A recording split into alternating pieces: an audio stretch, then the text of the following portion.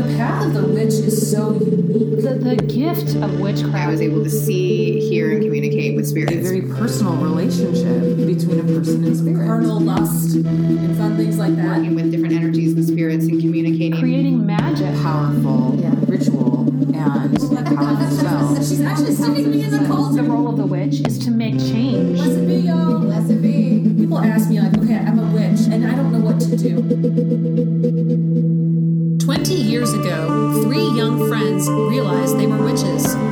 They scattered to different parts of the world following magic and spirit. Now, they're back in their hometown to share what they've learned. Welcome to That Witch Life Podcast, your home for living as a witch in today's world. Hey witches, welcome back to That Witch Life Podcast. I'm Courtney and I'm your host today. I am joined by Kanani. Hello. And Hillary. Hello.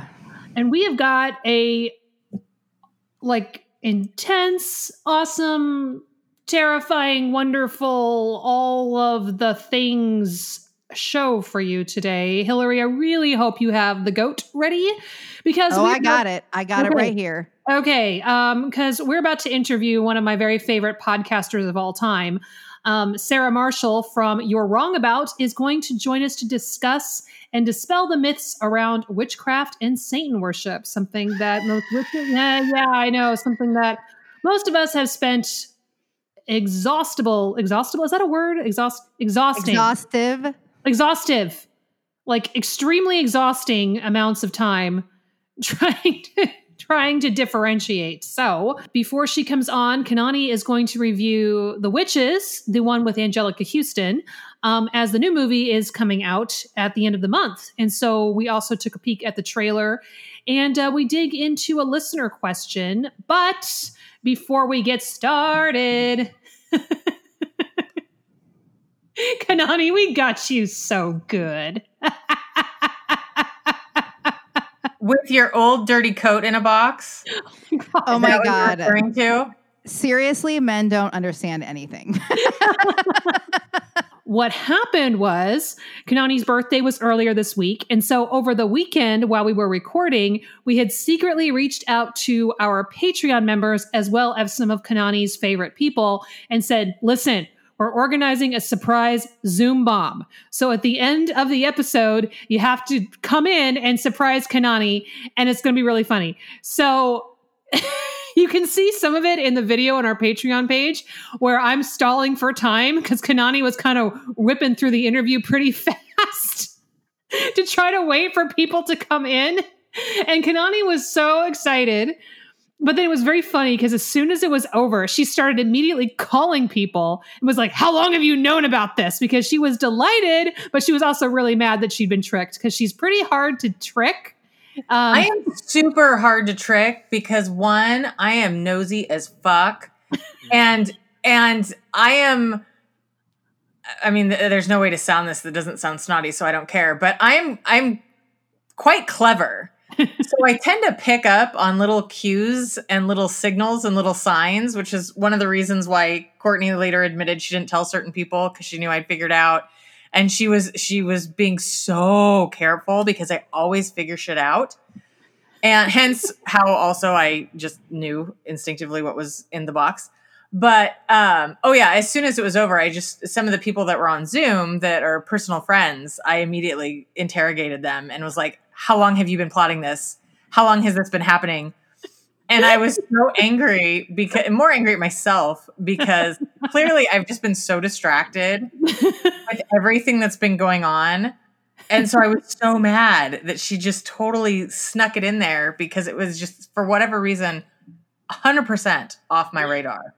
Well, and so I was interrogating people right and left, and they were just like, we're sorry, we only knew about it a few days. Maybe we threw you off because I told you could open your birthday present during the episode, but you couldn't do it until the end. And listeners, if you listen to the last episode, like all the way to the end, past the ending music, we always have some little clip from like the pre-show drama or something that happened during the show that doesn't really have anything to do with the show, but we find pretty funny. And we clip it and we just stick it on the end.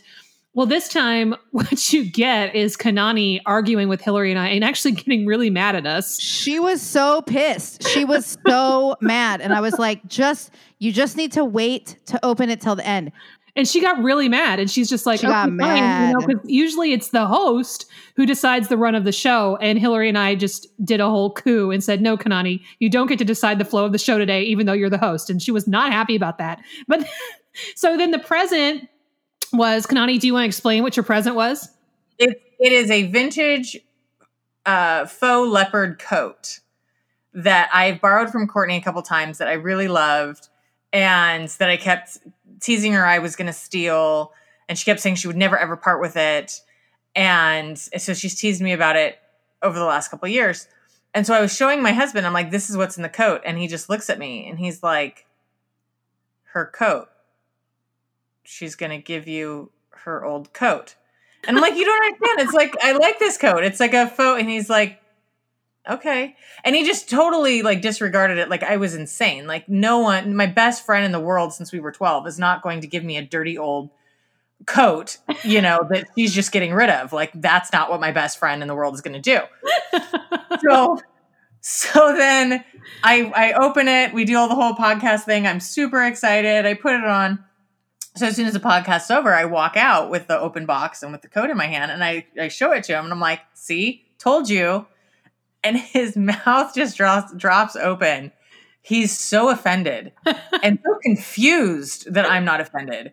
And he just looks at me and he's like, he really did give you an old coat that she already had for your 40th birthday. I mean, it was amazing. I told Courtney I was so mad at myself that I didn't like record that moment because I couldn't. Hashtag not all straight white men. However, this was a very hashtag straight white man moment. Why did she give you her old coat as a present? Because it is a very expensive vintage faux leather 3/4 length coat that looks fabulous on her. And she has been coveting it for 2 years. And so there is a great deal of sentimentality with this. And also she looks great in it. And also now that she's 40, she should be wearing a 3/4 length faux leopard coat because that's just how it goes. So we have a segment that is called Kanani Reviews a Movie the Rest of the World Has Already Seen. And the movie of the week is The Witches, starring Angelica Houston. And there will be a remake that's coming out toward the end of the month. So Kanani, though, is going to review the first version, and then we're going to talk about the trailer for the new version. So Kanani, go for it. Tell us all about The Witches. So the plot line is a young boy, his parents die, and he ends up being taken care of by his grandmother, and his grandmother tells him stories of witches and how to spot witches, and so that he can avoid being abducted and, killed or whatnot by witches. And they end up going to a hotel, which coincidentally is hosting a convention for an international, or it's said international witches committee or something like that, under the guise of, it was like women against cruelty to children or something like that. But in reality, it was actually a witches convention. So they end up being at the same hotel. He gets stuck in a room where he sees them doing some of their spells and gets away. In the meantime, they turn a child into a mouse. He later gets turned into a mouse by the head witch. And then it's about his grandmother trying to stop the witches and save her grandson. And they end up poisoning the witches and turning all the witches into mice. Now, see, I saw that movie when I was a kid, and I remember being kind of disturbed by it. As Jim Henson can be, his caricatures and like when they're in the prosthetics and stuff could be very scary. Very dark. And it was funny because I hadn't seen it, and you guys had said it had some borderline creepy. And my son can watch all kinds of stuff, and he's just whatevs. But my daughter watches something that no one in the world could consider creepy, and it's going to keep her up at night. And so I was watching it before I was letting her watch it, but she kind of walked through and she immediately looks up, sees Angelica Houston. She's like, "Mom, it's Morticia." and I just laugh because there's every movie I've ever seen that has her. That's all she said. "Mom, it's Morticia." She just like, that is Morticia. Well, we also watched the trailer for the remake, which is coming out at the end of the month, starring Anne Hathaway and Octavia Spencer. So, I mean, I love anything with Octavia Spencer, and it's oh my God, yeah, you stole the words directly out of my mouth. Anything that she is in, I love her. Right. Well, I wasn't sure how I felt about Anne Hathaway playing the High Witch. Yeah, I was gonna say the same. I was like, she's a little too wholesome, but from the trailer, it looks like I'd watch it. I'm open minded. I will watch this movie. Yes. Yeah, for me, I'm like, so I think Anne Hathaway is an amazing actress, but I was surprised that was the choice, right? Because I was like, But I also know that I have been surprised by roles she played before as well and been like, oh, wow, yeah, you really did a great job with that. So, and then I saw that Octavia's, and then but what sold me was like, one, I love this story.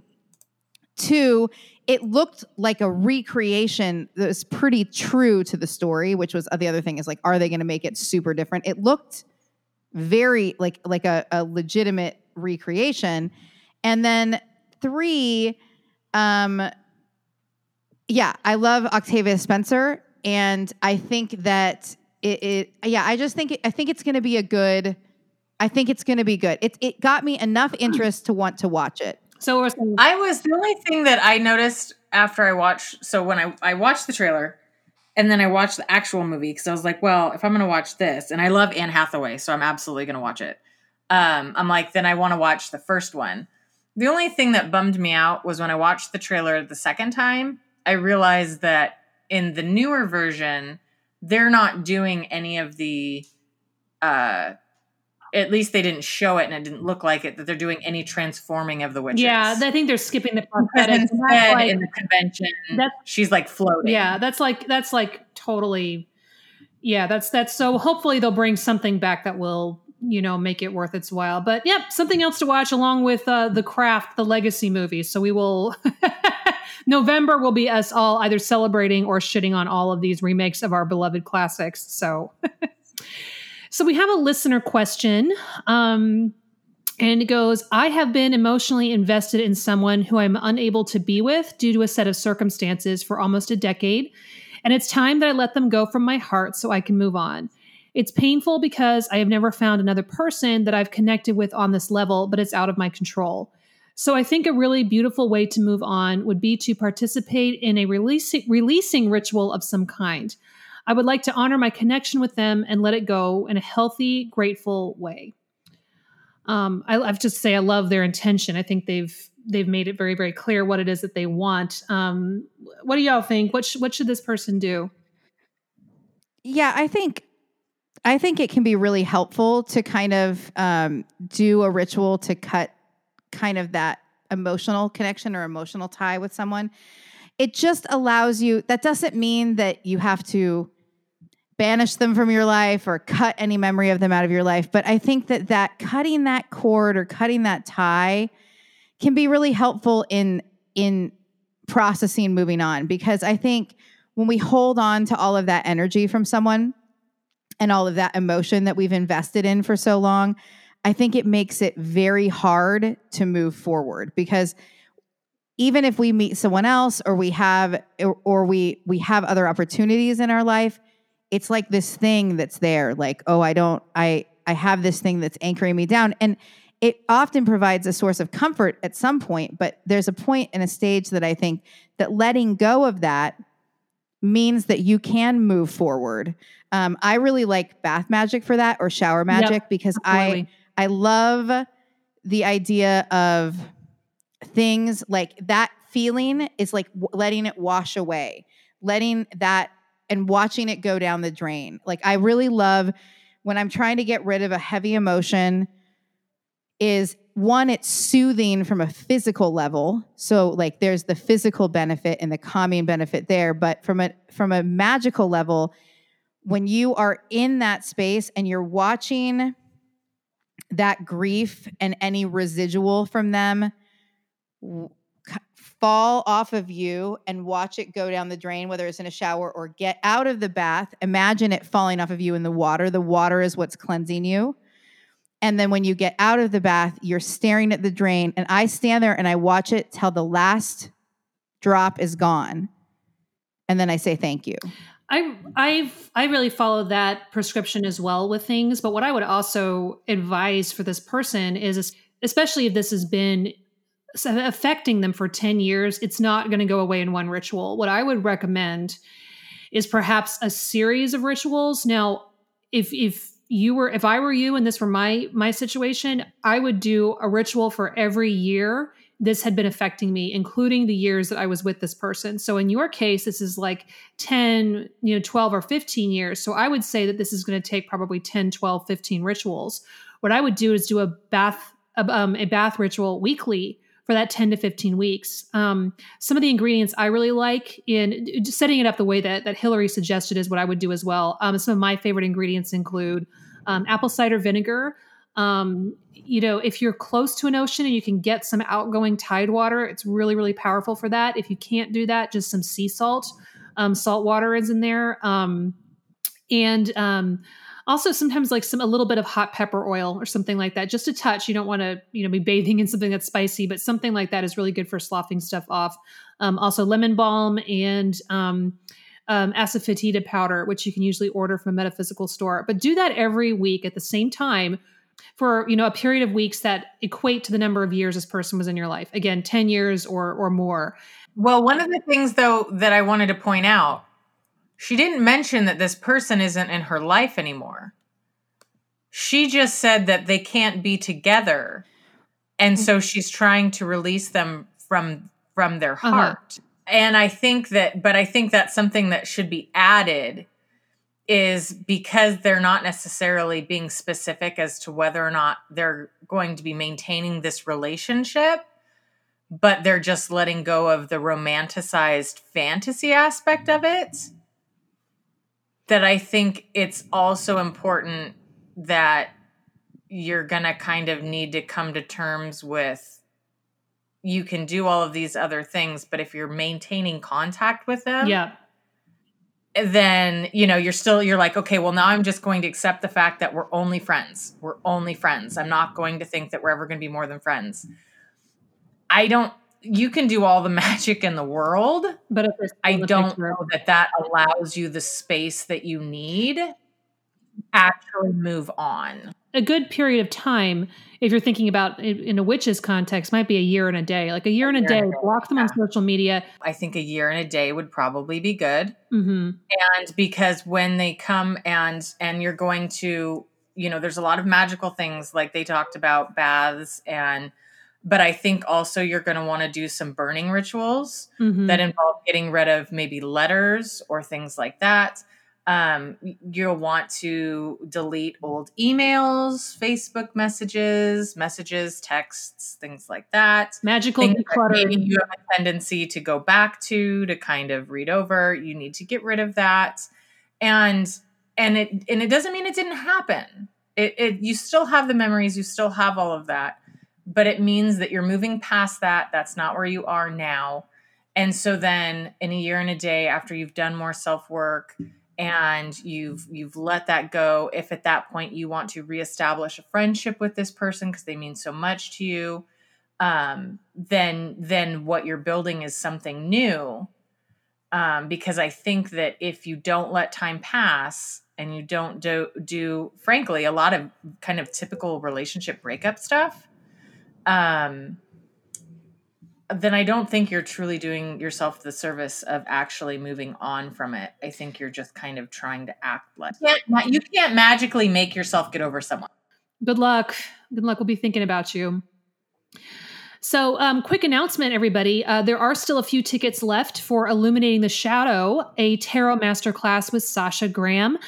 This is a day-long experiential masterclass designed to lure you out of your comfort zone to look at the tarot cards and your life through a different lens, guiding you into the deepest recesses of your inner being to cleanse your soul, unearth hidden qualities, and unlock dormant potential using fairy tale imagery, myth, and the major arcana of the tarot to unpack the story of your life. life. It's a class that's accessible for people of all tarot levels. So whether you've just picked up a deck or you are very experienced, there's a lot of things to gain from your time with Sasha. Like I said last week, Sasha's a very old friend of mine. I cannot recommend her enough. Take this offer up because it's fabulous, and there aren't that many seats left, as I understand. The dates are October 24th and November 14th. They have standard and VIP packages. So if you're interested, go to tarotpalooza.com and book your space. The link will also be in the show notes on our website. Again, that is Illuminating the Shadow, a tarot masterclass with Sasha Graham. Kanani, we have some fun stuff that's available on Etsy this week, I believe. I am super excited. So we have our normal spell cards. We have our stickers. We have our bumper stickers. We have some Samhain cards, greeting cards, which are super cute. And I love those cards so much. I know, I love them. We now have our very first, hopefully we'll do more if people really love them, spell kit. And it's actually, as an homage to the season, it is an ancestral spell kit in a way that people can use them to help connect with their ancestors and speak to their ancestors. So I think people really love it. It has everything you need in the little organza bag. It's got herbs. It's got a candle. These are like a Hillary special. This is a special Hillary herbal blend, from what I understand. Yep. So I blended these ingredients together specifically for Samhain and, the connections that people are, I'm sure, hoping to make with their ancestors. So it's a good way to connect with those that have passed. And hopefully it should smell pretty nice too. Yeah, it totally does. And I included an original spell that's designed specifically for ancestor work. And that's included on a pretty little scroll. So these bags are so fun. Yeah, and it has the candle. It has a stone. And it has a little, I love the little broom ornament, which I think is so adorable. And it comes with one of our stickers. So I think, and a bay leaf also. So I think people are going to love it. I'm really excited. And like I said, if people really love them, then we'll keep making spell kits and having them available on our Etsy shop. But for now, that's the one we have. And I think people are going to love it. Yeah, so it's That Witch Life podcast on Etsy, and we again, those links are on our show notes. So as always, we are so very, very thankful to all of our supporters, and we wanted to let everybody know how much we really try to make this show accessible to everyone, including people who are deaf or hard of hearing, which means providing transcripts for our podcasts. And Hillary is our resident transcriber, but as we announced on Patreon. But with life stuff, Hillary ran into some health problems. And then, of course, there was the massive fire evacuation. And so we've gotten kind of behind on the transcripts. But thank you to all of your support. We were able to hire someone who is helping us get caught up on these transcripts. So we're very, very thankful for all of your support. I just have to say, this was a huge thank you, because this was the first expense really that we've had that has been an expense that's come in that we did not have to pay out of our own pockets. Yes. Because we actually had a little bit of Patreon money that we were able to throw at an expense instead of one of us having to front the money. It was amazing. So I cannot thank people enough that now, as we are trying to do more and grow more and make things more accessible for people, we're able to do that without having to dip into our own family's pockets. And also, I just thank you so much, because for me, that gave me the space. A kidney stone is what happened. It's not something that I would recommend. Not fun. And so it really gave me the space to be able to take care of myself. I'm someone that burns the candle at both ends a lot of the time. So the gift of that support allowed me to take time to take care of myself and recover without the stress looming over of getting those all done. So thank you, thank you, thank you. So again, yes, thank you very much, everybody. So for those of you who are on Patreon, last week we released a bunch of great stuff, including the full interview with Millie DeMaude and the unedited Kanani surprise birthday party, as well as our watch of the Craft trailer and our David Duchovny sing-along. So if you join us at any level, you get access to this great content and more.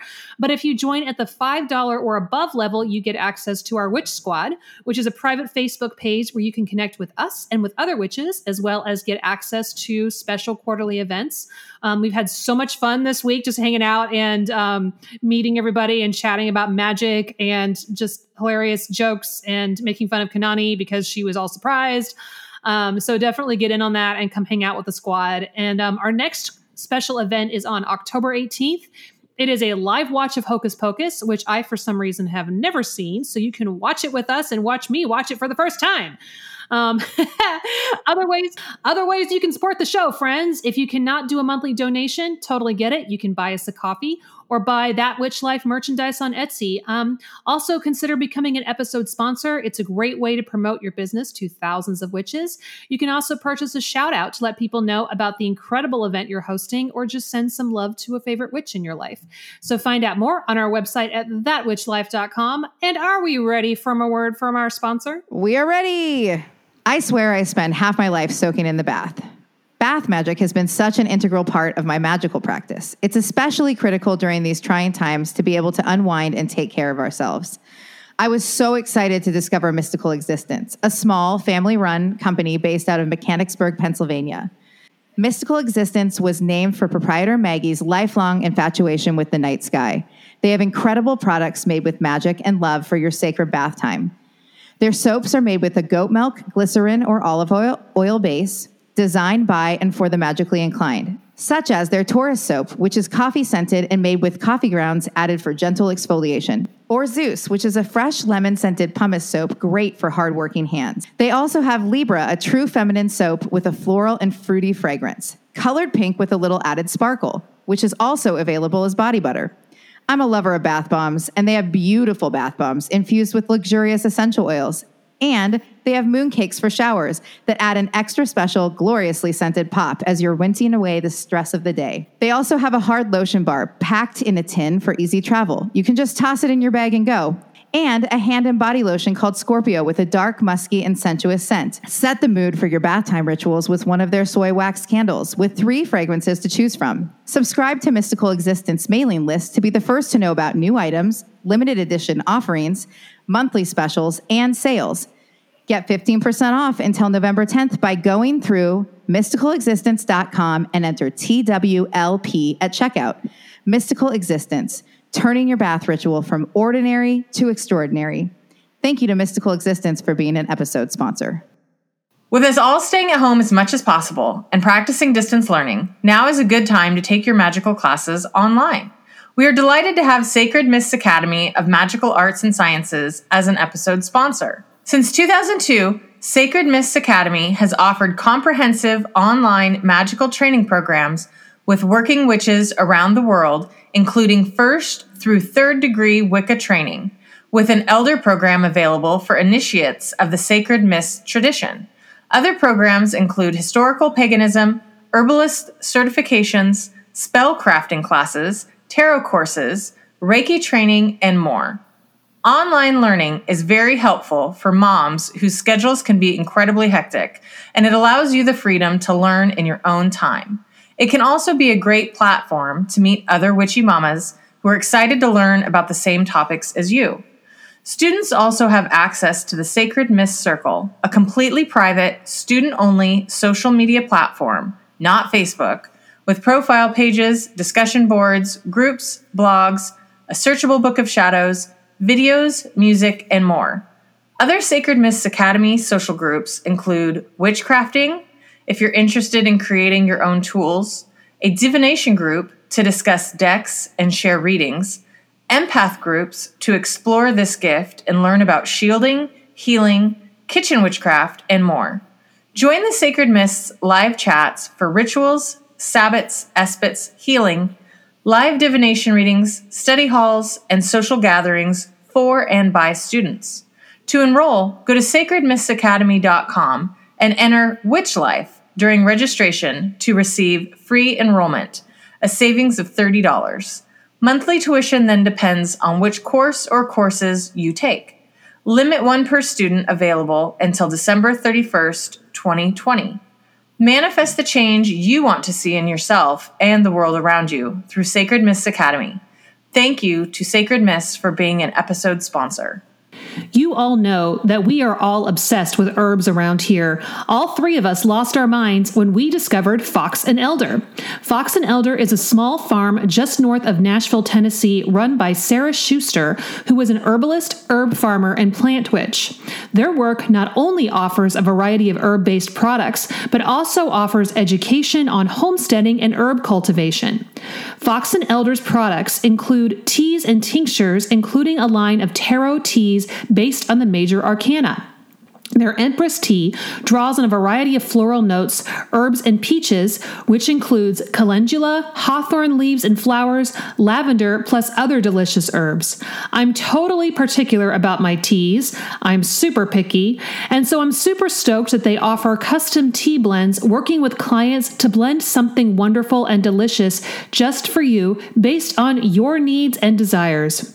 Fox and Elder also offers a monthly zine called Full Moon Fill Up, which offers tarot spreads, herbal profiles, and recipes. The Samhain issue will have a focus on ancestral work, a tarot spread for the full moon in Taurus, and an herbal profile on skullcap. Fox and Elder also offers a podcast called Tending Seeds, which covers a variety of homesteading and herbalism topics, available on all major platforms or directly on their website, so be sure to subscribe and add Tending Seeds to your listening rotation. Their episodes follow the seasons and do deep dives into gardening and how to find powerful magic and healing in different herbs you can find in your yard or just along the road. As a witch who does a lot of work with quote-unquote weeds, I was fascinated by episode 29's exploration of goldenrod. I know I will be listening as my husband and I finally start growing our own garden. To receive 15% off your first purchase of teas, tinctures, or a full moon zine subscription, go to foxandelder.com and enter code ThatWitchLife at checkout. Fox and Elder, meeting you where you are, offering a variety of ways to step onto the plant path. Thank you to Fox and Elder for being an episode sponsor. All right. Well, I am super excited and trying to contain my fangirl self to introduce Sarah Marshall. Sarah Marshall lives in Portland, Oregon, with a growing indoor garden and hosts the podcast You're Wrong About and Why Are Dads. Now, You're Wrong About is part of my Monday morning ritual. It is the one I listen to directly after listening to ours. First, I listen to ours, make sure I didn't screw up too much, and then I listen to Sarah's for pleasure and for information. So, Sarah, welcome to That Witch Life podcast. Thank you so much for having me. That's so lovely to hear.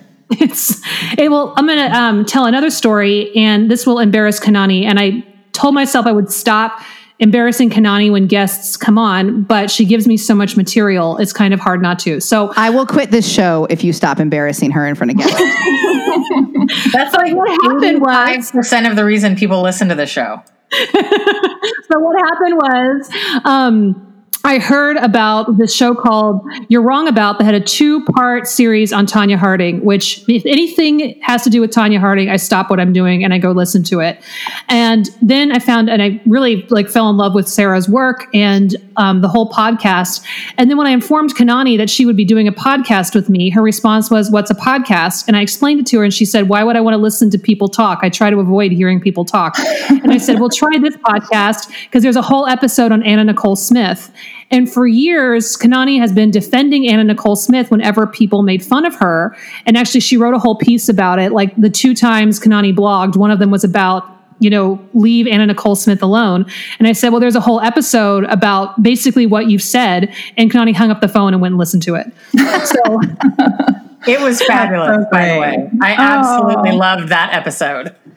Thank you so much. That makes me so happy. And I feel like the core of the show for me is defending maligned women. And that's always the main thing that I want to be doing. And sort of, the heart that show has built up around. So I'm really happy that you found it that way.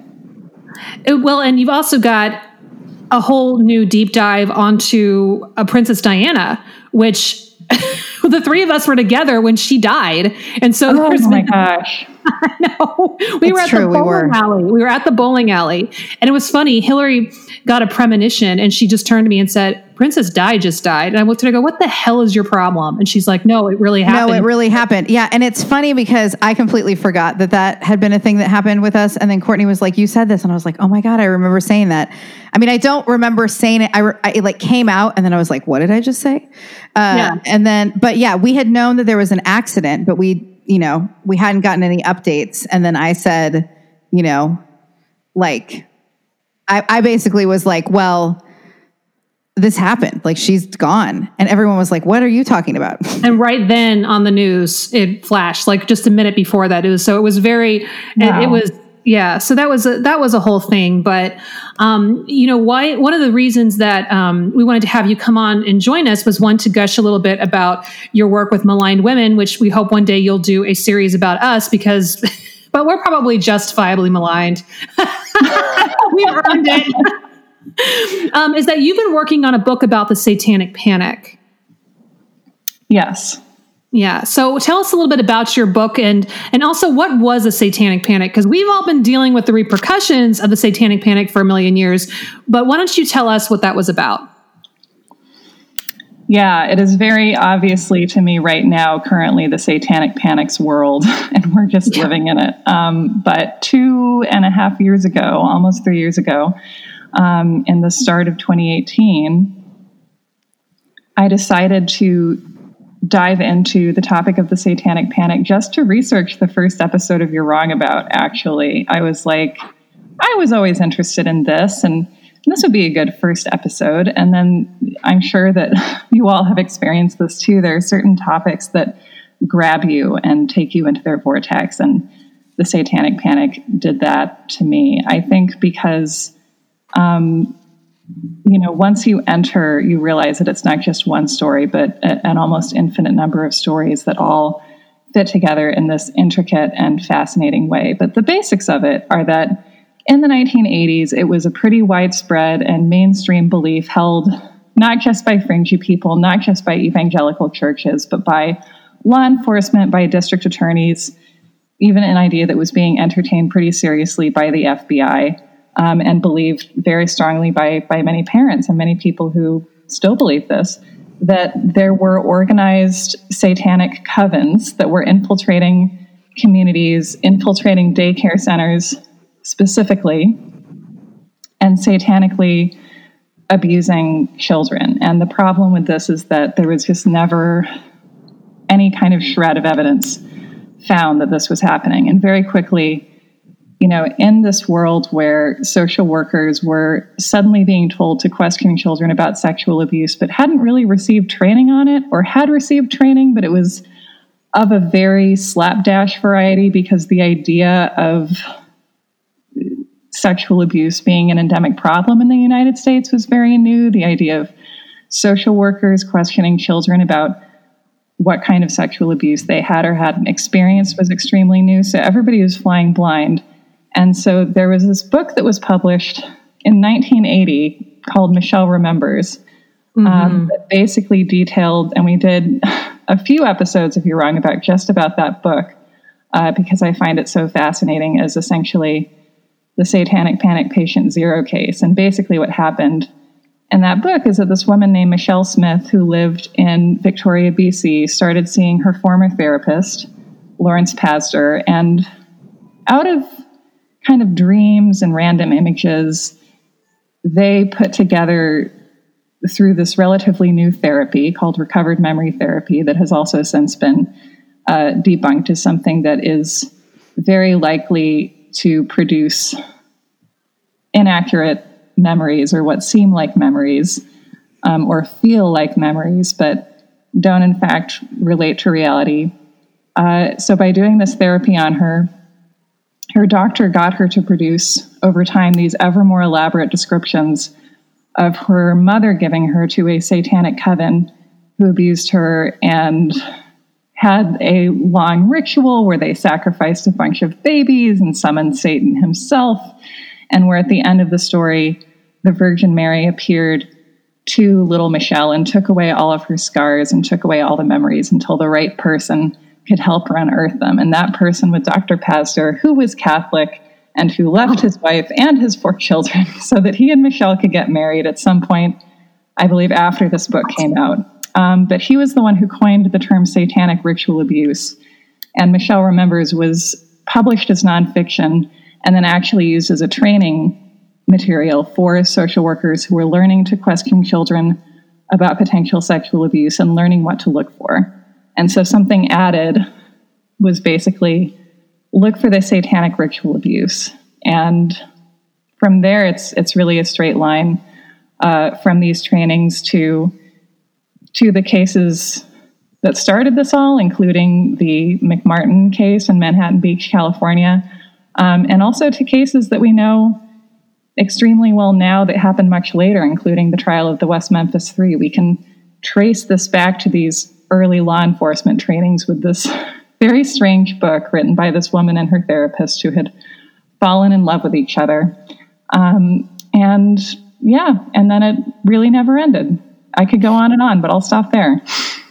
So I want to come back to a couple of points about the cases, but I think that one of the things that is, it's really painful and it's really frustrating for people that identify as witches to come along and then there's this automatic equivocation that if you're practicing witchcraft, then you must be worshiping Satan. And that there's this that they just like, and sometimes it gets very nuanced. It's like, even if you don't think you're worshiping Satan, you actually are. Right. And then it can lead to this, this sense of people being extremely mistrustful of people who follow pagan faiths. And I know I've had friends that parents will see their pagan jewelry or their witchcraft jewelry and actually pull children away from them, or, there's sometimes it's fear that a lot of people stay in the closet or they never come out as being witches because they're afraid somebody will call Child Protective Services and start making claims exactly like what you're talking about, and that parents will lose their kids just simply because they're practicing, a spirituality and a religion that's different than the way a lot of people practice. I know a lot of our listeners are very, very, very secretive about being witches for that very reason of their neighbors making this claim. So, but come back, let's talk quickly about those 2 cases, about the Memphis Three, and then you said, was it the McCabe case? The McMartin case was the first big daycare satanic panic case in the early 80s. Yeah, and what happened in that case? So, this was a case where a mother became concerned that her son had been abused at preschool, and the thing that only came out to the public much later is that this woman was suffering from effects of long-term alcoholism and also struggling with mental illness. And this was something that the district attorney's office kind of tried to quiet down until, it got to the point where this was impossible. And it was something that eventually undermined the case quite a bit, although not in the beginning. But basically, she became concerned that her son had been abused. There was a lot of media at the time about this relatively new, what seemed like a discovery of the concept of child sexual abuse, which of course had been happening in America, but had been happening in a way that, people didn't talk about. And the isolating nature of trauma, I think, is strong enough no matter what kind of culture it happens in. But it seems as if a lot of women who were starting to have children in the 70s and early 80s were going through this process of realizing that perhaps what had happened to them wasn't something that had happened only to them and was something that was traumatic. There was also a kind of line of thinking that mid-century American parents, quite a lot of them seemed to believe that if a sexual abuse event happens to your young child, then if you don't talk about it, they won't remember it and they won't interpret it negatively. So this belief that the belief that abuse was harmful to children was relatively new. Like, I can't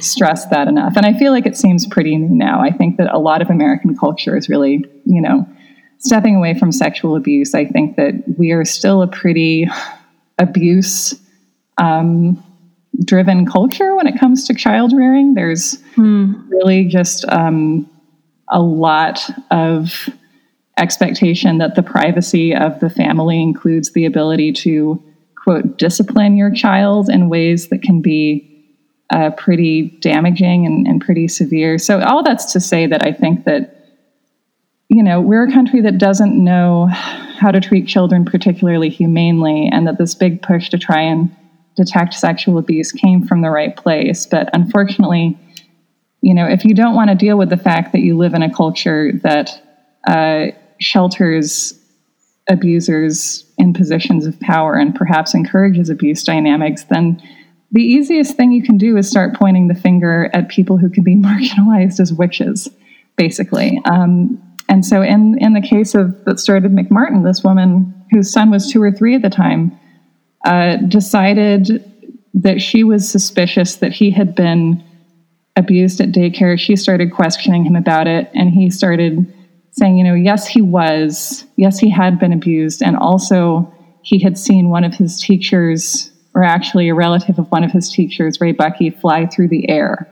And so there's this interesting thing that happens where from the beginning, the child and then later the children that are making the abuse allegations are also just saying strange things that if you look back, with the kind of hindsight that we have now, or with the kind of clarity that people might have been able to have then under different circumstances, you can see that these are stories being produced by children who are being pushed and pushed and pushed by adults to say something, or to come up with an upsetting scenario of something upsetting that an adult could have done to them, specifically if they don't understand the kind of allegations that the adults questioning them are asking for. So children start to say strange things, and the adults, rather than thinking, maybe this testimony isn't useful, or maybe we're not going about getting this in a way that is the most helpful to the children,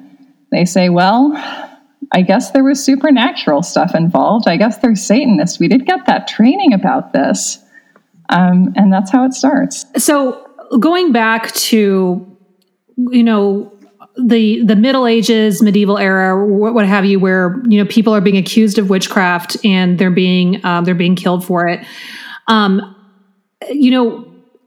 My whole theory is that whenever there is something in the community that is generally frightening people, it's very easy to go point the finger at witches. Or just, like you said, there's some other marginalized group. And when this was, the witch burnings or the witch trials in Europe, it was coming at the end of the Black Plague. And so there was this intense fear of disease. And so whenever anybody got sick and not having an understanding of how diseases really worked, that, well, it must obviously be witches. Yeah, isn't that, that makes me think of the QAnon theory that essentially, the Democratic Party is doing this and there's not a real epidemic. It's just that Bill Gates and all the, liberal Illuminati want to inject everybody with something, I don't know what, but another thing to mention is that the allegations in the Satanic Panic from the beginning involve huge amounts of baby sacrifice. This is something that's a theme in Michelle Remembers. And I feel like the connection to medieval blood libel and to anti-Semitic conspiracy theories seems strong here also. And it's amazing that no one knew where these that no one was missing babies. You'd think that that's something that a community would realize, that suddenly babies are missing. It didn't occur to me actually until now, but this is the most obvious parallel. I can't believe I missed this, is that, one of the things happening now with these QAnon conspiracy theories that are circulating on social media, and which I see as sort of, the grandchild of the Satanic Panic of the 80s, is that there, you see the statistics going around. I'm sure that, anyone listening to this has seen these, that, COVID isn't the real problem. It's that 800,000 children go missing a year in America. That's the problem. Or these libs that want you to put masks on your children, that's just so that they're at greater risk of human trafficking. And there's a statistic that your child is 666%, 666 times more likely to be abducted than to get COVID, right? It's like the ultimate redirect. Yeah. And also, and then it's the same problem, because one of the things that my co-host of You're Wrong About Michael Hobbs has pointed out in various places very wisely, I think, and this would not have occurred to me, is that if we have 800,000 children in this country who go missing a year, they just vanish, why is it that we've only had this is a number I'm pulling out of the air. It's not exact, but it's this ballpark. Why did we only have like 150 Amber Alerts in 2019? Like, isn't the real problem that like almost 800,000 parents don't care if their children just disappear? Like, oh my God, that's worrying. And it's the same thing with the satanic panic, right? Because as you listen to these stories, the more you believe, the more you have to extrapolate, because the story is always, this isn't just a California thing. This isn't just happening in whatever place where the big story is now. This is everywhere. This could be in your town. This is in your town. And it's just like, okay, all right. So you're telling me that these Satanists, like there's actually a line in Michelle Remembers about how the body of a baby is as necessary to a satanic mass as bread and wine is to communion. God. And it's like, how many babies are you guys going through? Like, it does, it's weird because it suggests this uncomfortable closeness to the truth where like America's reckoning with the fact that like all these children have been abused. We haven't dealt with it. We haven't tried to protect them. Like we've just kind of hushed it up for decades and for generations. Like there is this reality of, not adults just being monsters, but of them not parenting well and of not protecting their children the right way. And like, we should be upset about that. But instead we're like, yeah, thousands of babies just go missing every year in this country and nobody really minds. It's the weirdest thing. And I think where I still see the remnants of the satanic panic within our own community among the witchcraft and the pagan community is especially with people that are new to witchcraft and to paganism. They feel they read the book or they have an experience and they feel like this is right, but they get very nervous about going out into the community. And there's this fear that what if I'm told it's a nice, friendly pagan ritual and I get there and it's actually a satanic ritual where they kill a baby? And then they put my hand on the baby killing knife and then I'm implicated and I can't leave. And it's just like that chick crack said it would be. I know. Or what if they sacrifice me? Like I remember I had a friend who came to my house to do a ceremony and her mom said, if you go there, that woman will cut your heart out. Oh my God. And obviously I never did. But that was the thing. And is that what happened to Susan? No, she doesn't want her name being used. But you know who this friend is, okay? You know who I'm talking about. Oh, of course I know who it is because it's crazy. But anyway, it's like I see the look on their faces that there's this fear that they're going to walk into that. And what the reality is those kinds of rituals don't actually exist. I mean, even people that identify as Satanists don't actually really believe in Satan. That's what's the joke in all of this. Like that even Satanists don't worship Satan, really. They're more like anti-established religion and and then pro-freedom of speech. But like when I was a teenager, I was afraid to even like look at a satanic Bible that if I touched it, like Satan would just appear. When I was in college, I read it and really there was nothing in there except a scathing critique of organized religion in a way that deserved a scathing critique, like, the money that's taken from people and then used to keep this very expensive organization afloat when there are people starving. Like it made some really good points, but there was nothing in there that was like, yeah, Satan exists and you should hail this evil being. And it's like, and so that's one thing I just kind of want new witches to know. Those rituals, those rituals just don't exist. You're not going to stumble into one of them somewhere by accident. It's not going to happen. I have heard that. I mean, no, it's okay. I've heard that from people before, and we've had listeners write in before saying like, would this connect me with something evil or with and it's like, I unfortunately that stigma that even though we're, further away from that time period exists, that I'm just like, y'all, you're worried about something that's fake. It's fake. It's like, it's not real, and so I think it's always really interesting to me to see people really panic in that sense about what it means. Like even outside of stumbling upon a ritual or something, but that if they become a witch or they practice witchcraft, that they're going to get sucked into the devil or something. I'm just like, wow, it's could not be further from the truth. I also think that, the Satanic Bible is just the most amazing example of just if anyone who was afraid of this book had bothered to read it at any time, they would have been like, oh, because like, I think it's pretty quick in. It's like 20 pages in that Anton LaVey is like, we don't literally believe in Satan. Like, that's silly, but we believe in ourselves, and we're kind of Ayn Randians, and we think it's cool to like have rituals where you get a naked chick to lie in an altar. And we like to, do ceremonies. It's fine. And it's like, yes, I love that. Like, I appreciate that the Satanic Bible is basically like, we do this because it's cool. It's not, no one cares if you do it or not, whatever, it's fine.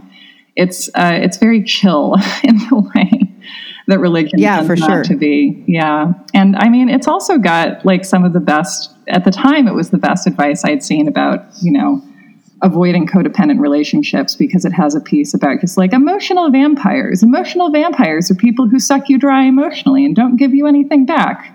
Just avoid them. It's fine. So it's like the Satanic Panic was also one of the first resources where someone could find advice probably about going no contact with like narcissistic friends and family members. But that's too evil, so we can't let anyone find out about it as an option. I remember, and I don't even know if I told Courtney this at the time. I want to say that I was 14 and I was walking home from school with a friend, and a bunch of people were all standing around, and someone was holding a book. And me being me, I just walked over and grabbed the book, and I said, "What are you guys looking at?" And it was the Satanic Bible. And I handed it back to him as fast as I could, ran home, hid in my room, waited for my dad to come home, and I was just acting upset and weird all night. And I'm already 14 and I'm a girl, so he's already terrified of me. And finally he looks at me and he's like, "What is it? What is wrong? What is going on?" And I just started crying and sobbing. And I said, "I touched the Satanic Bible." And he's looking at me and he's like, "Why?" And I'm like, I didn't mean to. I took it from someone, and am I going to go to hell? And when this is happening, I'm meaning this with every fiber of my being. Yeah. As far as I'm concerned, I'm now going to hell. I have touched something that is so unholy that I'm never going to be able to come back from this. No. And he just looked at me and he's like, "You're okay. You're going to be okay." But that's the kind of fear that kind of stuff, when you grew up in some sort of a religious or church type structure, that's the kind of innate, horrifying fear that has been instilled in you, that anything that could possibly resemble anything resembling devil worship or the devil is horrifying. And you immediately think, now I'm going to spend the rest of my life in hell. I'm so glad you didn't tell me that story, Kanani, because I would have rushed over with a vial of holy water that I would have stolen from church and bathed your hands in it and prayed for you. And then we totally would have. When we were 14, we 100% would have. I was so terrified at the time that I just, and I swear that indoctrination early on is what really hindered me from truly branching out into my witchcraft, because there was always that part of me that kind of was having to reassure myself, I'm not worshiping, this has nothing to do with the devil. This has nothing. And eventually, as you keep going and you progress, you realize that these are completely separate universes. One has nothing to do with the other. But you have to get that out of your system and relearn your way of thinking, because of what this triggers in people. And so I'm not surprised that back in the 80s that something with this drastic of a trigger could kind of go from 0 to 60 in half a second. Yeah. And it's like, it was just the right story. It was like people were already anxious about children. We already had this sort of reckoning with sexual abuse in the 70s that was pushed forward by Women's Lib. We also have this weird thing happening in the 80s where the moral majority gets in through the back door of the White House with Reagan. And then we see this sort of anti-pornography feminism and Christian right combination hybrid, I guess, that, is trying to slowly join forces. All the joy out of the nation, just like a leaf. Yeah, exactly. And I don't know. I find it very sad and upsetting to think about, I think the thing about the Satanic Panic is that it has so many spectacular casualties that it's easy to sort of stop looking at the ripples at a certain point, but they just go and go and go, and even something, is relatively minor in the scheme of things. Because like people went to prison on groundless charges. Yeah. People are still in prison because of this. But just the fact that like this was enough, fuel for terror that, another generation of kids got to grow up in this environment of like, if you explore something that like feels good to you, like that's proof of evil taking hold. And aside from, the very big thing of finding a religion or a spirituality or just a way of existing in the world that feels authentic to you and that feels like it connects you, to nature and to your own self, like just this basic training of, whatever feels good is someone evil trying to trick you. Like, don't trust how you feel. Listen to me. Like, that is very terrifying to me. And I think actually prepares people for fascism somewhat well. Yeah. Yeah, 100%, because it's it's super manipulative. It's like, it's creating, it's kind of gaslighting in a way, because it's like, it's telling someone that their reality is wrong, that what they believe and what they feel is wrong, and that their reality is different than what they think. And so it's like, you have people that are going, I don't know, this feels so deeply right for me. Christianity didn't feel like that, or Judaism didn't feel like that, or whatever religion someone was practicing didn't feel like that. I wasn't drawn to this. Now this feels right to me. And someone's like, yeah, but it's a trick, and it's the devil trying to trick you. It's because you lose control of people when the belief system that they follow isn't uniform.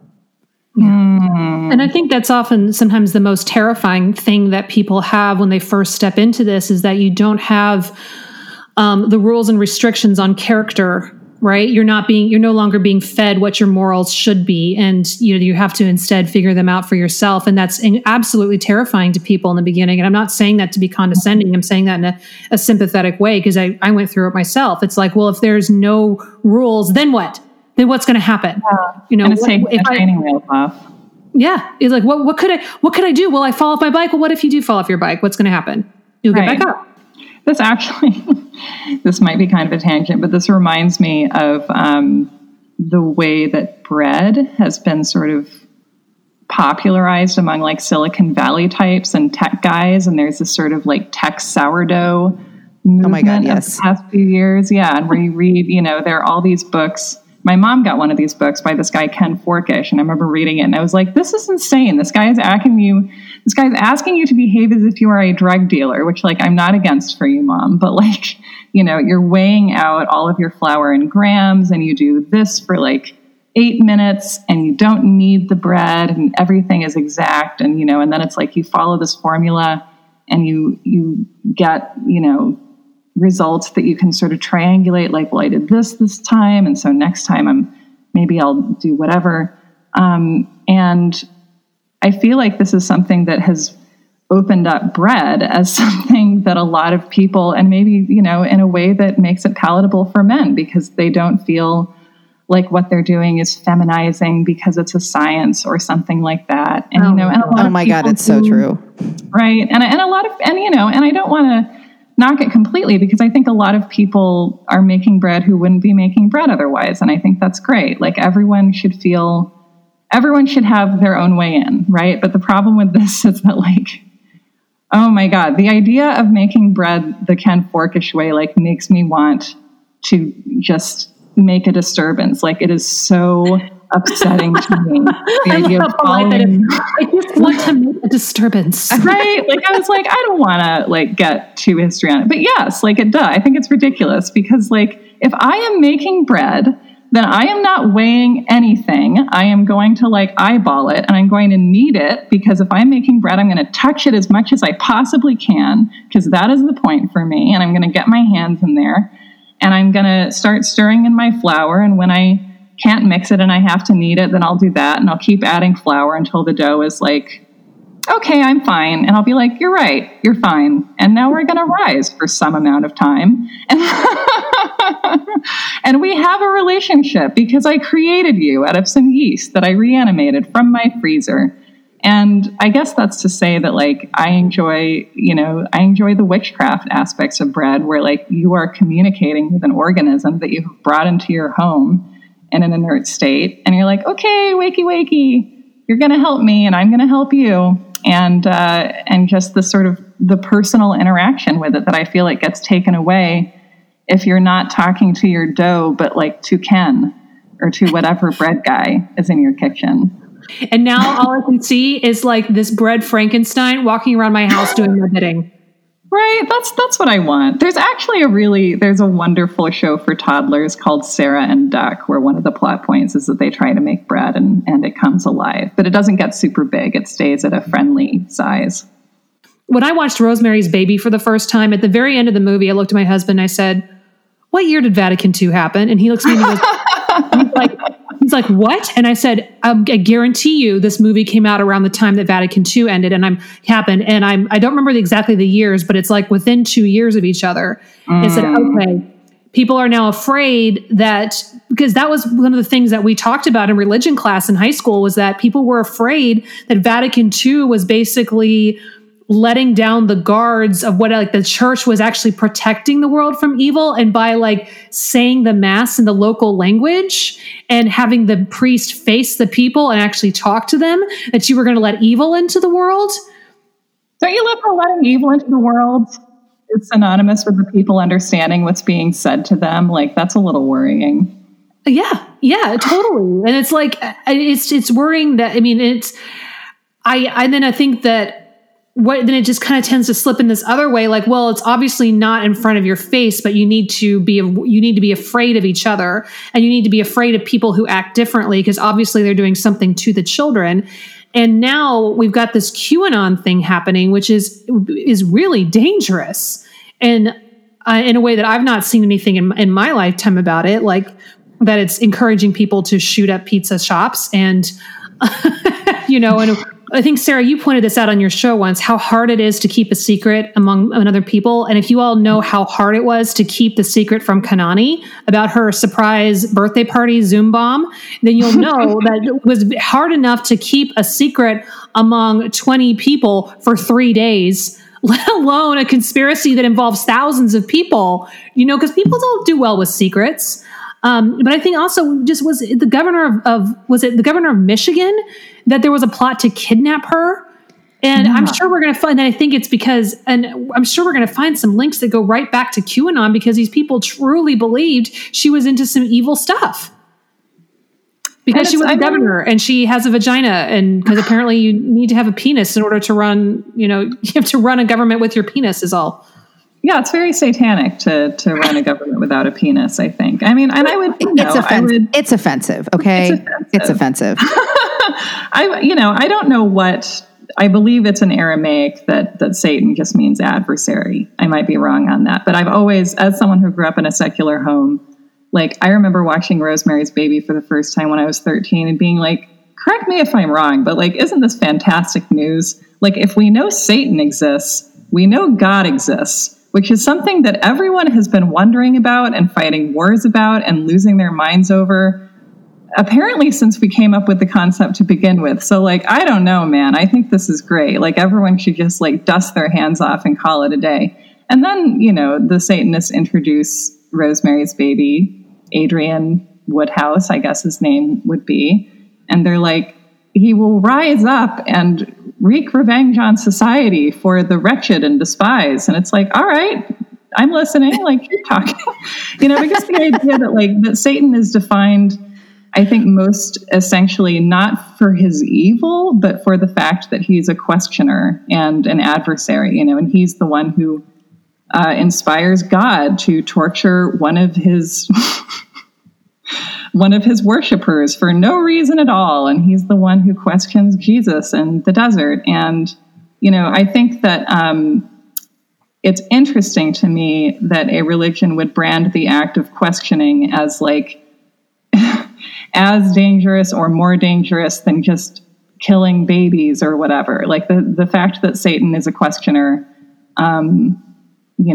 suggests to me that this all has to do with training people to not think critically.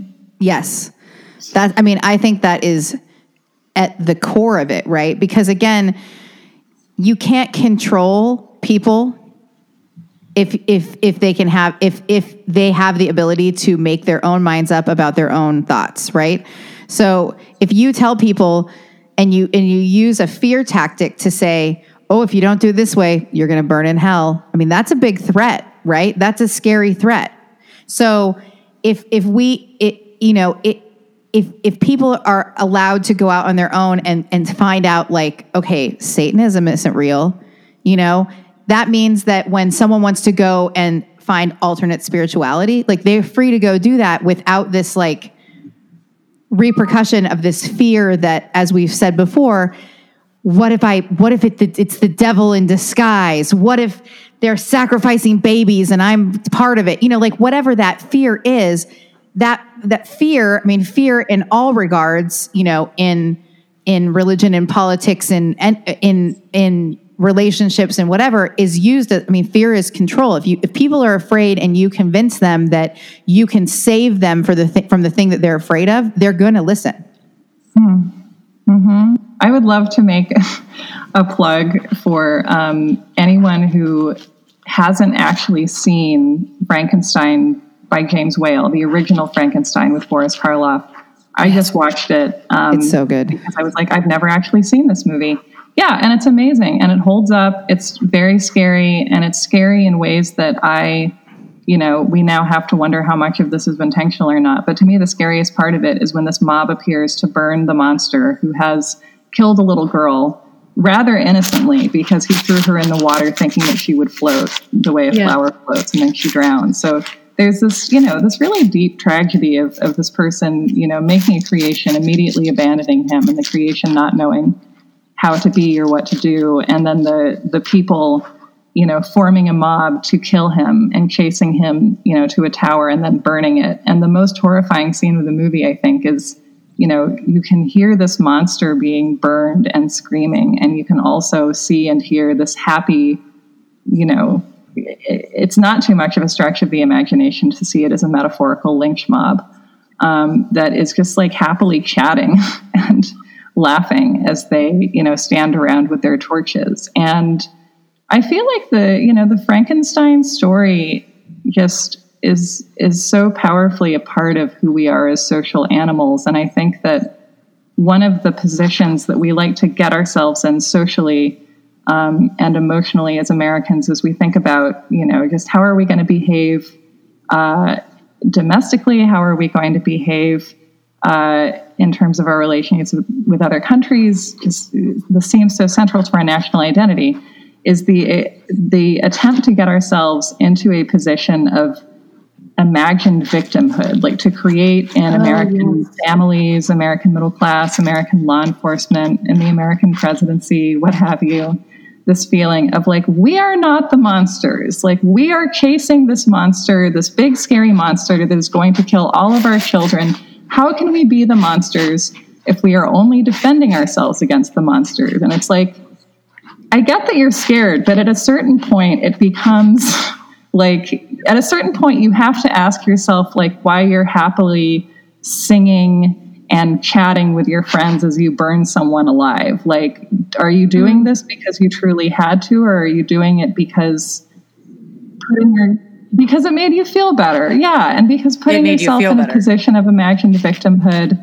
And, and I think this is the narrative that we apply to criminals in this country, just generally, aside from moral panics, even like society isn't sick. We just have to find this person who's a threat to society and put them away, and we'll be fine. And, we swear like the next one will be fine. The next one will be fine. And it's like, listen, like I just bought those new Nutter Butter wafers and I keep telling myself that the next cookie I eat will be the last one. But for as long as they're in front of me, like I'm just going to keep eating them and I have to put them back.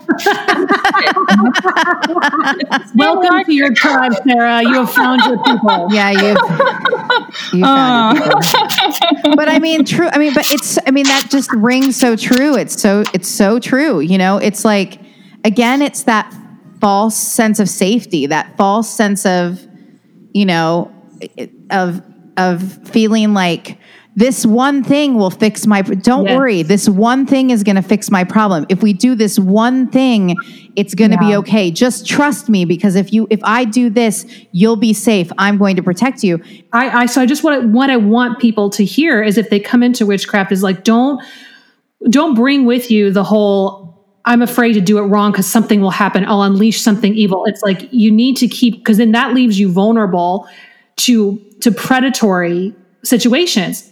And so make sure that you definitely don't like you left your religion of origin for a reason, you know, or you're incorporating witchcraft practices into your religion of origin for a reason. Don't bring with you any of that kind of fear mentality that there has got to be one person who's going to show you the way, and outside of that, something will happen, something bad, and without any, you know, definition to it. One of the things that Sarah kind of touches on, and everyone has to listen to her episode, Satanic Panic, and read the book, because it's just fascinating, and she goes into such an amazing deep dive. But one of the things that you kind of point out is, this is something that culturally, this is the same story that we just repeat on different storylines of people kind of finding this villain and thing to be terrified of, and then it just creates mass hysteria.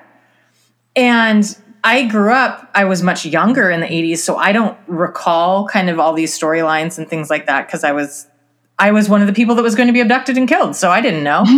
And so me too. It's hard for me to, like, it would have been hard for me 2 years ago to picture this actually being a thing. Like, really? Were really that many people worried about it? Like, or was this just kind of in one community or whatnot? And then we just had all of the QAnon nonsense that's happening. But much more specifically, as you living in Portland remember and lived through with us, when we had all of those fires, right? We had fires. People are terrified. People are having to evacuate their homes. They're having to leave their homes. They don't know if they're going to lose everything they ever had.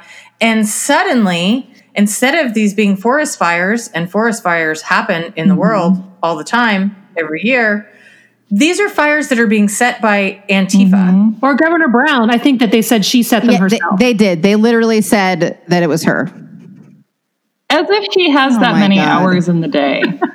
Right. There was both, but there was also Antifa. We had a nearby city where the craziness had gone so far that police departments in different towns were having to post and publicly state, stop calling us. No one is setting these fires. Leave us alone. We have other shit we need to do than take your psychotic phone call. And we had a city nearby where civilians with AK-47s stopped cars in the street from coming into town to interrogate them about who they were and why they were trying to come into town. It was mass hysteria within a week. I mean, if you had ever told me that somewhere in this town, civilians were going to be stopping traffic and stopping every car and not letting any car come into town, I would have said, there's absolutely no way that would happen, one. And two, the police would never allow that. Well, the police were there. The police saw it. And some of the police officers themselves were not unconvinced that people weren't setting the fires. So they allowed it to happen. This is making me think of how, you know, in the 2016 debates, which I guess we won't get a repeat performance of, but there was a period, I mean, this is what I remember of them. There was a moment in one of the debates against Hillary Clinton when Trump, you know, in order to misdirect or redirect from a pretty good point she was making, as I recall, was like, ISIS is drowning people in cages. And I was like, right, like, it doesn't matter. Like, you just say ISIS, and that's the Frankenstein, or the Frankenstein's monster that we have right now. I mean, actually, I'm fine with just saying Frankenstein, because let's be honest, he was the monster in the story. If you like make an innocent being that doesn't know how to live and then abandon it. Like, you're the monster. Congratulations. But anyway, this was the great redirect that we had at the time. And it's like, I'm sorry, hanging out with automatic weapons and stopping cars that are approaching your town to interrogate them. Like, who does that sound like? I'm convinced that whoever we identify as this major threat, who we have to just, ends justify the means ourselves into responding to in these extraordinary ways, whoever we choose to fear, we will become that. Yes. Wow, that's powerful. It's so, oh my gosh, that's absolutely so true. Oh, Sarah, this has just been wonderful. So I think we figured out the moral of the story is that witchlets out there, you will not stumble into a satanic cult. It will not happen. If worshiping a goddess does not mean that she is secretly Satan. Satanists don't actually worship Satan. Saints don't actually worship Satan. The fear of a satanic panic has a direct link to fascism. So, that. Let go of fear and understand that you will continue to eat Nutter Butters as long as they're sitting in front of you. We now and make bread your own way, y'all. You don't need, what's that guy's name again? Ken Forkish, who I'm sure is a lovely person, but I disagree with him in every way. And don't let Ken make your bread. All right, we found the tagline for the show. Well, Sarah, how can people reach you or find you? Well, you can find me on my podcast, You're Wrong About, and on my other podcast, Why Are Dads, because I like to do podcasts with 3-word titles that are the start of a sentence that doesn't end. And you can find me on Twitter, where I'm at remember_Sarah, and where I will be tweeting about horror movies until I get bored of watching them. Oh, awesome. Well, Sarah, thank you so much. This has been such a delight for me, and I'm just thrilled. And thank you all so very much for listening. As a reminder, if you want to support the show, the best way is to subscribe on your favorite platform and spread the word. And please also consider leaving us a rating and review us on Apple Podcast. Don't forget, you can also buy us a coffee. Check out our merch on our Etsy store, or for bonus content, become a supporter on Patreon. We are on Facebook, Twitter, and Instagram for show notes, audio transcript, or to ask us a question on a future episode. Go to thatwitchlife.com. Until then, keep moting that shit. Talk to you next week. Bye. Find us at thatwitchlife.com for archived episodes or to ask your burning questions for us to answer in a future podcast. So mote it be. So, Kanani, we released something cool on Etsy this week, I believe. I'm chewing. Hold on. Oh my God. Why are you like this? Oh my God. I was trying so hard to hide the hangry. My husband came home with dinner while we were recording, and I leapt at the door, and I'm like, bring me my dinner. Okay. So anyway,